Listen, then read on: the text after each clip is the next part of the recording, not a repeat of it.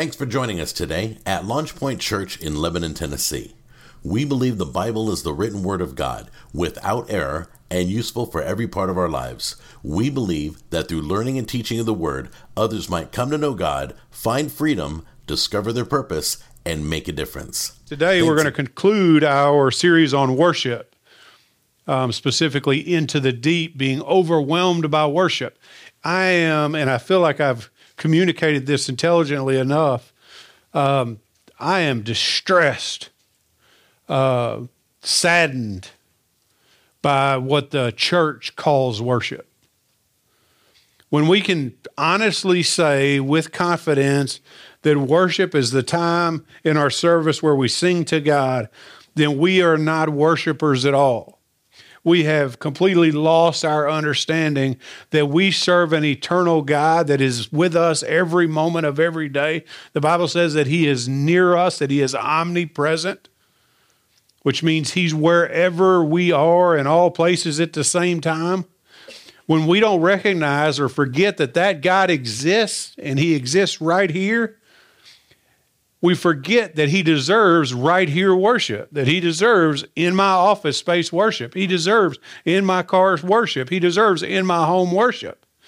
And when I become a person of worship, what happens, because I keep that consciousness of God's presence, I'm less likely to sin. How many of you guys are less likely to sin or do something contrary to what your parents would have you do? When you were 16 years old, you didn't go around cussing your mama, right? With your daddy in the room. You may more likely have been doing it when they weren't in the room, but the second that authority showed up, you started acting right. Well, let me tell you, the authority, the greatest authority in all of the universe, is already in the room and is in every room you're always in. And so because of that, you should walk according to that authority being present in the room and be a person of worship, not sinning. Everybody all right?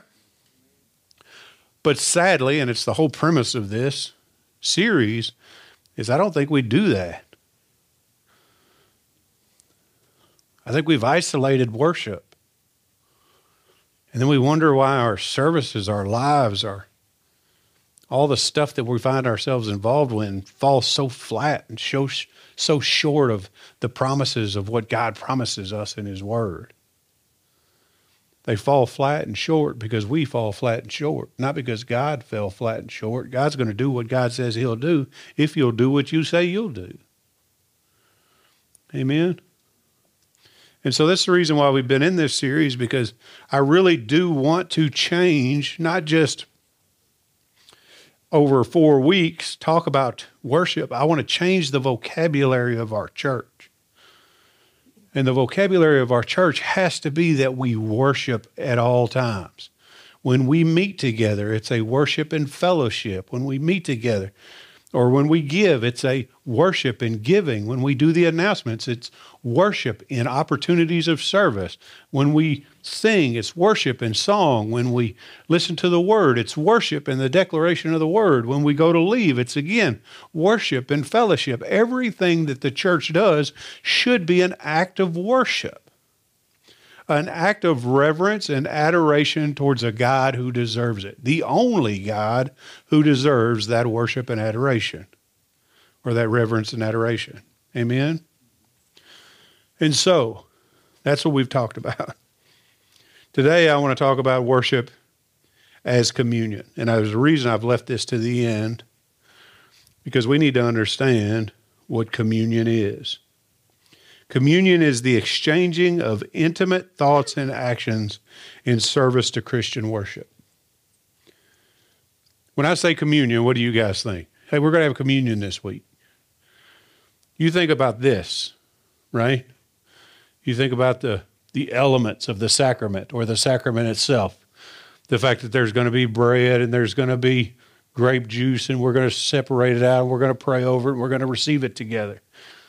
That is the sacrament of communion, but it is a representation of communion. Communion itself is intimate relationship. My wife and I have communion together because we are intimately familiar with one another. I can have communion with a friend because we are intimately familiar with one another. I can have communion with God because through Christ Jesus, we have intimate communion with one another. And then we show and represent the intimacy involved in that communion and the benefits of that communion through the act of communion, which is the sacrament of communion, taking the bread and taking the cup. Amen? I don't want us to get so lost in things that they become tradition to us. And sadly, I think communion, sacrament, has become a tradition in the church, and there's not been a true understanding of what it is. It has to be relationship first, or it's not anything at all. And so, communion is one of the most beautiful things. And I've seen some beautiful things. In my physical life, I was in Iraq when I was 19 years old. And talk about just an absolute foreign concept. Being out in the desert, sleeping on a cot, miles from nowhere, no residual lights anywhere. Look up at the sky in the middle of the night, and you don't see 10 or 15 stars or 20 stars or even 1,000,000 stars.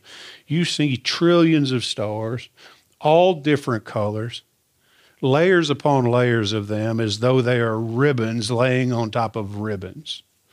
That's what the desert night sky looks like. That's what the Creator made for us. I got to see the beauty of that when I was in Iraq. I've been in the Rocky Mountains, and I've watched the sun come up over them and pierce the sky, and it appeared as though the whole landscape was on fire. I've been in India, where the colors, just every color everywhere, from their clothes to their buildings, just explodes. It's just a beautiful, just massive humanity. I've been to Jerusalem. On the Mount of Olives, you look over into the city of Jerusalem, and you're standing over it, and it's probably about a mile away, and you see the sun in the sunset hit that city in such a way, it's surreal. It's heavenly to see, because somehow the rocks in that region that are mined, that are cut for stones, are white. They're not gray, they're white.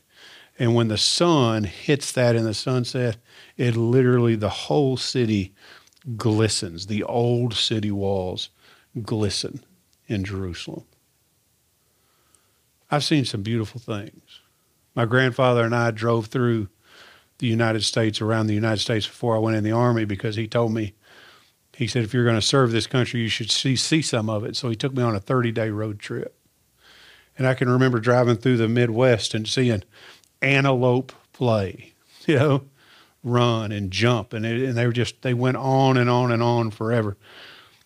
I'm just trying to paint a picture of for you, and everybody has their own individual experiences of how beautiful the world is. We've all seen beautiful things.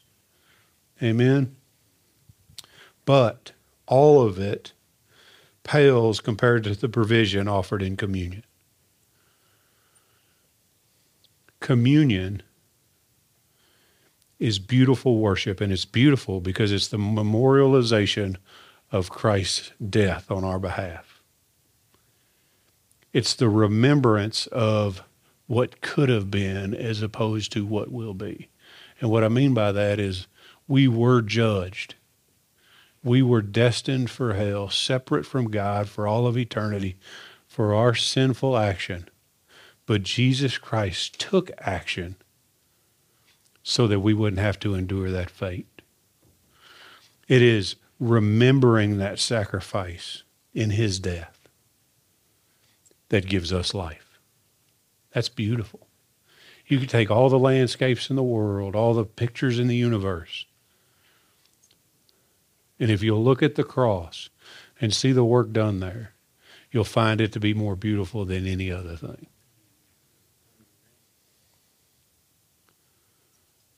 But we come to realize the significance of it, the importance of it in the act of communion. Now, I want to separate the two between communion as intimate relationship and communion as the sacrament representing the intimate relationship. Both equally important, but both need to be talked about. In Matthew chapter 26, starting in verse 26, he says, while they were eating, Jesus took some bread, and after a blessing, he broke it and gave it to the disciples and said, take, eat, this is my body. And when he had taken a cup and given thanks and gave it to them, saying, drink from it, all of you. For this is my blood of the covenant, which is poured out for many for forgiveness of sins. I want to pay attention to something. Every time I've ever heard this taught, it's taught alongside the other communion verses, 1 Corinthians chapter 11, different places where it talks about the Last Supper. And it focuses on, like we talked about a moment ago, the sacrament of communion. Take this, for it is my body. Take this, for it is my blood. But I want you to pay attention to the often overlooked, most overlooked piece of this. And it says, while they, everybody say they, were eating. If you'll look at all three of the synoptic gospels, which are the gospels that run pretty parallel, Matthew, Mark, and Luke, you're going to read about the Last Supper, the communion service. And in every one of them, it'll say something like that. They were together. They were sitting. They were taking. I bring this up because we overlook the fact that they were together. And I want us to pay attention to the fact today, almost as much as I want us to pay attention to the actual communion elements themselves, that they came together, that they were in communion together. He was with his disciples, those who he was the most intimate relationship with. He was spending time with them. This could be overlooked, and it often is, but it can't be. Because our communion, if it's to be communion, is intended as an act of fellowship and proves fellowship. You know who Jesus didn't have communion with? Everyone he met. You know who Jesus had communion with? The people he was in intimate relationship with. That's why we take communion together at church. This is why we take communion together in our homes, because those are our most intimate relationships. Because we have an intimate relationship with one another, because we have an intimate relationship with Jesus Christ. We have fellowship through Christ because of the work of Christ, and it is in that fellowship that we have communion. I hear people all the time say, I don't need church. I'm a Christian. I completely disagree. You don't actually need church to be a Christian, but you need church for fellowship so that you maintain your Christianity. Because as soon as you stop coming to church, you're going to separate yourself from the herd, and the enemy will attack you, and you will fall. People are, not me, I'm strong. No, you're not strong. You're stupid, and you're arrogant. Because the animal, the hunter, always goes after the weak, never the strong. And the strong will always be found together. Amen? Communion, fellowship, intimate relationship is horribly important, incredibly important to the vitality, to the life of the church, and to you individually. And we have that fellowship. First, in Christ Jesus. God reconciled us through his Son to have fellowship with him. I'm about to tell y'all some stuff you've probably heard before, but I want you to hear me with fresh ears. We were at enmity with God. There was a time in your life, if you were a believer, that you were at war with God, at conflict with God. God was going to and deserved to crush you, to kill you, to pour his wrath out on you because you were in direct rebellion to his divine authority. You're all, my God, a loving God would never do that. Let me tell you, a loving God would never allow sin into the city of heaven because he's not just a loving God, he is a perfectly just loving God. And because we sinned and fell short of the glory of God, we were in direct rebellion to what he told us to do, which is to live righteously. We are sinful both by birth and by action. You know what that means? That means we didn't have fellowship with God. Our fellowship was broken. Our mind was set against him because our bodies acted out against him too. Everybody hear me? Romans 8, 6, and 7 says this, for the mind set on the flesh is death. That's pretty profound. Ain't a whole lot of beating around the bush there. You focus on what makes you happy. You focus on the passions of your own flesh. That's death. But the mind set on the spirit is life and peace because the mind set on the flesh is hostile towards God. For it does not subject itself to the law of God, for it is not even able to do so. Did you catch that? Flesh is what? Death. But the mind on the spirit is life and peace. Grab a hold of that. I'm talking about the benefit of true fellowship with God, true communion with God is life, eternal, and peace right now. If you don't have peace, the Bible says you need to pray in supplication with a heart of thanksgiving, and you will have peace. I say this all the time, this prayer supplication with a heart of thanksgiving implies that there's already something during your prayer time to give thanks for. You know what that is? That's faith. I give thanks because in my prayer and supplication, I'm thankful in my faith because I know through my faith, God answers my prayers in the name of Christ Jesus. And if I know that anything I ask according to God's will, in the name of Jesus, by faith, he will answer those prayers according to his word, what am I worried about? That's the benefit of grace. That's the benefit of communion. That's the benefit of fellowship. Guys, Christians shouldn't walk around with their mouth full of mealy craziness. We should walk around being joyful and loving and kind and expectant because we serve a God that is expectant and we belong to him, no longer in the flesh, but in communion to him. Amen. Y'all should be as excited about this as I am because there's an eternal consequence for the truths that I'm telling you. You're all, my life's horrible right now. 100,000 years from now, before eternity even begins, you won't remember what happened yesterday. Most of you won't remember what I preached on this evening. But I'm here to tell you that there is a God who loves you enough that he has snatched you out of that enmity, not because of anything that you did, but because of who he is. Woo.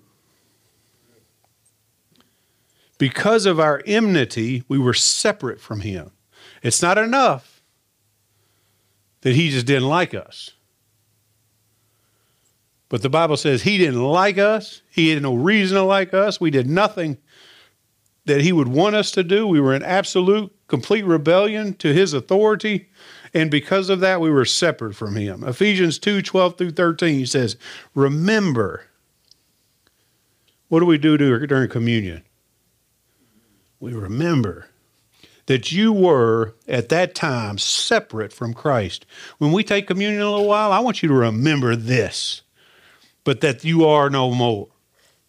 that you were separate from Christ, excluded from the commonwealth of Israel, strangers to the covenants of promise, having no hope and without God in the world. So as I'm holding these communion elements, as I'm looking at the sacraments, I need to remember there was a time in my past where I was absolutely destined for destruction, separate from God. But that's not the end of those verses. The end of those verses end like this. But now, everybody say, but now. Y'all going to get excited there. I'm going to get out here and just start slapping folks. But now in Christ Jesus, you who formerly were far away have been brought near by what? By the blood of Jesus. Not by your own blood, not by your own sacrifice, but because there is a God that loves you enough to pull you to himself by pushing his son away from himself. Woo, man, that's good. It's heartbreaking that he had to do it because of the situation and the condition of the lives that we lived. But aren't we grateful that we get to? But we are no longer separate from him. Jesus took upon his own body the enmity that was ours. How did he do that? I already told you, we were sinners, both by birth and by action. But he took our sin. He became sin. 2 Corinthians 5:21 says, he made him who knew no sin to be sin on our behalf so that he might become the righteousness of God in him. He became, we need to understand, the greatest work was his perfection, taking our imperfection so he could take our punishment for our sin. The perfect set aside the perfect, humbled himself to the point of the cross, took the cup that he didn't really want to take, asked God to remove from him, which is the wrath of God, the separation from God, became separated so that we could be drawn near.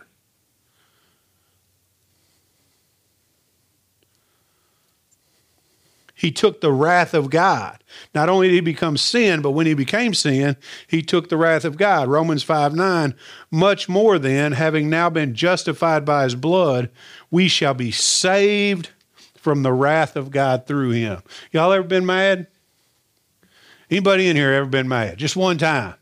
You ever been so mad you just want to rip somebody in half? Like you just want to go up to them, you just want to snatch their head off their neck? Amen. And everybody in here has at some point. Probably you didn't do it. Probably didn't do it. But we've all been there. Somebody did something to us, to our family, to someone we cared about, or our stuff, and we'd had all we can stand, and we wanted to pour absolute wrath out on them. You remember what that felt like? In your mind, they deserve that. As horrible as that would be, let me tell you, your wrath is not perfect wrath. God's wrath is perfect wrath. He was going to pour perfect wrath out on you. I don't even know how to define what that means, but I know what wrath that I've felt like feels like, and I wouldn't want God to pour even that out on me. But Jesus Christ became sin so that he could become the replacement for the wrath that I deserved. You want to know why Jesus got beat on like he was beat on, the reason he was tortured the way he was tortured, why he was nailed to a cross? So that he might absorb the wrath of God that we deserved. Everything that Jesus Christ endured on the cross, we deserved to endure on the cross. But he also assumed the penalty that we owed. All for the sake of relationship, all for the sake of communion. And that penalty is death. Romans 6:23, for the wages of sin is death, but the free gift of God is eternal life in Christ Jesus our Lord. Man, that's beautiful. All of those things, listen to me. All of those things is what makes communion worthy of our most sacred worship. And what is our most sacred worship? The giving of our entire lives to it. Amen? I believe that. Do you believe that? Jesus died, suffered, absorbed the wrath. He was the propitiation, which means he appeased the wrath and penalty of God. He became death so you wouldn't have to receive death. He absorbed the wrath so you didn't have to absorb the wrath. He literally climbed up into your seat and took your punishment. All so that we could sit with him, as the disciples sat with him on the night of the Last Supper. Number 2, communion is grace. If you didn't catch the first one, communion is fellowship. I don't think I actually said that. Number 2, communion is grace. The graces of God are available in communion. And this is where I want you to pay attention. I want you to pay attention the whole time. The graces of God are in communion. Everything we've been given by God is undeserving. For whatever reason, God, as perfect love, decided that he was going to give us that which we didn't deserve and not give us what we did deserve, which was judgment. That's called mercy. He extended mercy to us in the form of grace. And the Bible says in communion there are 2 graces that have specifically been administered to us. The first of those graces is the grace of healing is available to us. It says this: he took some bread and blessing it, he broke it and gave it to the disciples and said, "Take, eat, this is my body." Here's the pure, unadulterated truth. Isaiah says that Jesus' body was pierced, crushed, scourged, and our healing was made available. Our complete healing was made available through the crushing of his body.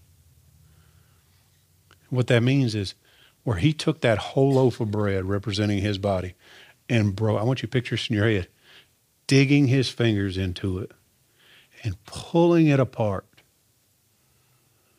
Such was his body, so that our body, being apart through the work of his hands, might be put back together.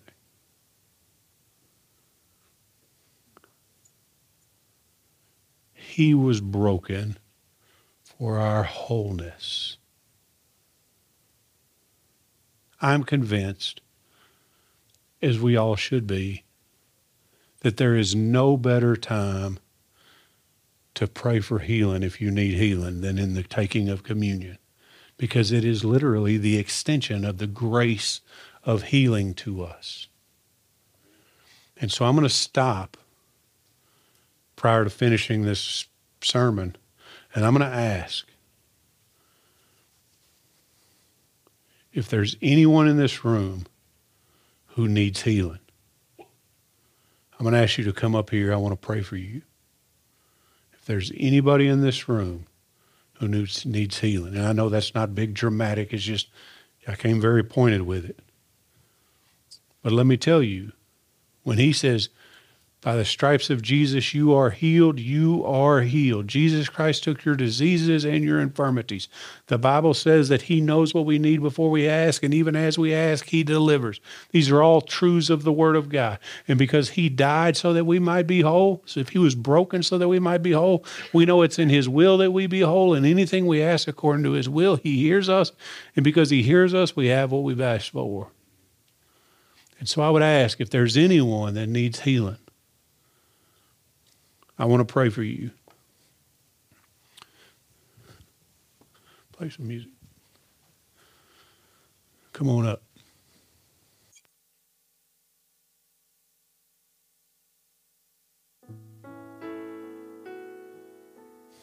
What you got? I've got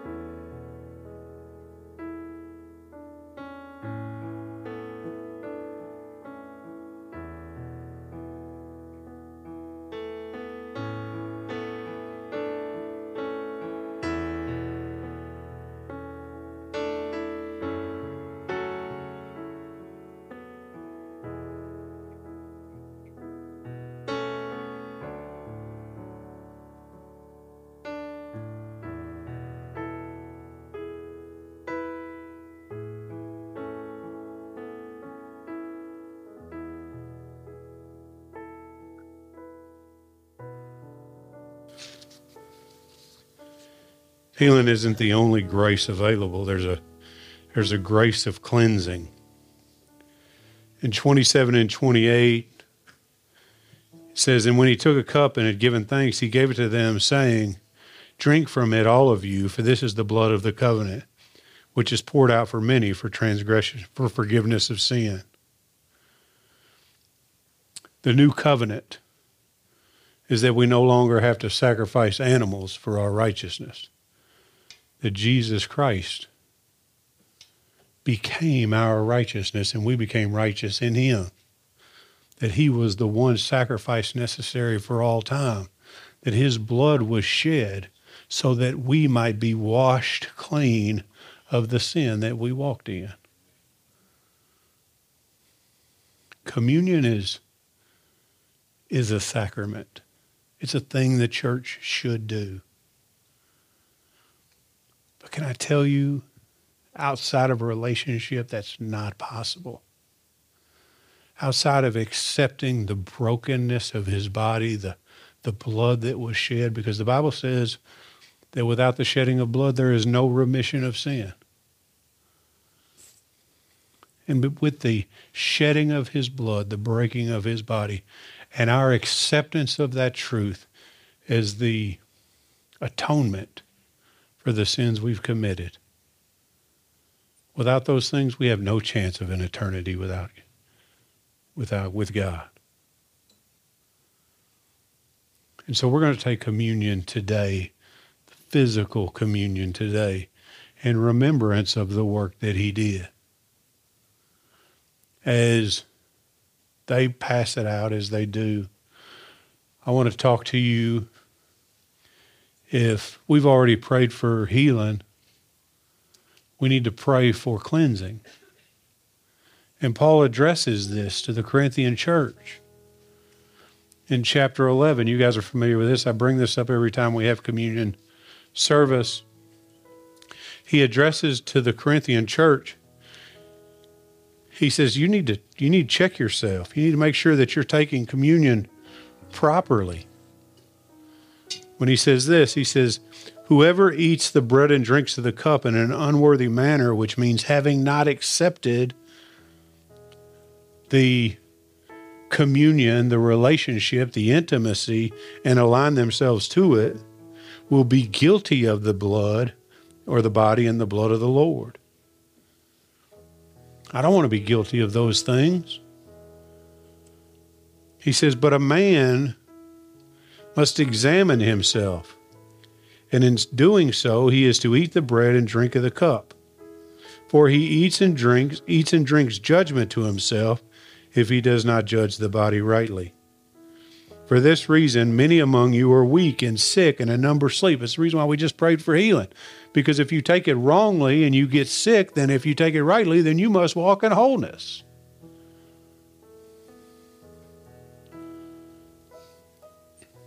And for that reason, I'm going to ask you, where are you in relation to the Lord? One of the questions that I get asked is, who takes communion and who doesn't? People outside of a relationship with Jesus ought not align themselves with Jesus. People who don't know the Lord, who aren't saved, shouldn't take communion. Because the Bible says you place a curse on yourself when you do that. But even if we are in relationship, before we take communion, we have to ask God to cleanse us. My third point today is that communion is repentance. Angela and I have been married for almost 17 years. And I will tell you, without me occasionally saying I'm sorry, which I happened to do this week, without me saying I'm sorry, our intimacy deteriorates. Without me being apologetic where I fall short, our intimacy deteriorates. If our relationship, as imperfect as it is, happens like that, how do you think the relationship between you and the Lord is as perfect as it is? We have to come to a place of repentance and not only live a lifestyle of worship, but because we are worshipers, live a lifestyle of repentance. Amen? And so I'm going to pray. I don't know where you are. But I'm going to pray. If there's a sin that stands between you and the Lord, if there's something that you need to ask God to forgive you for, I'm going to let you off the hook early. He already knows. When I got in trouble in school, I got home, my papa was there on the porch. He knew it already. He was just waiting for me to tell him the truth. God already knows. You're not hiding it. Crawl up in your dad's lap and tell him what you've done. And watch the love pour out of him.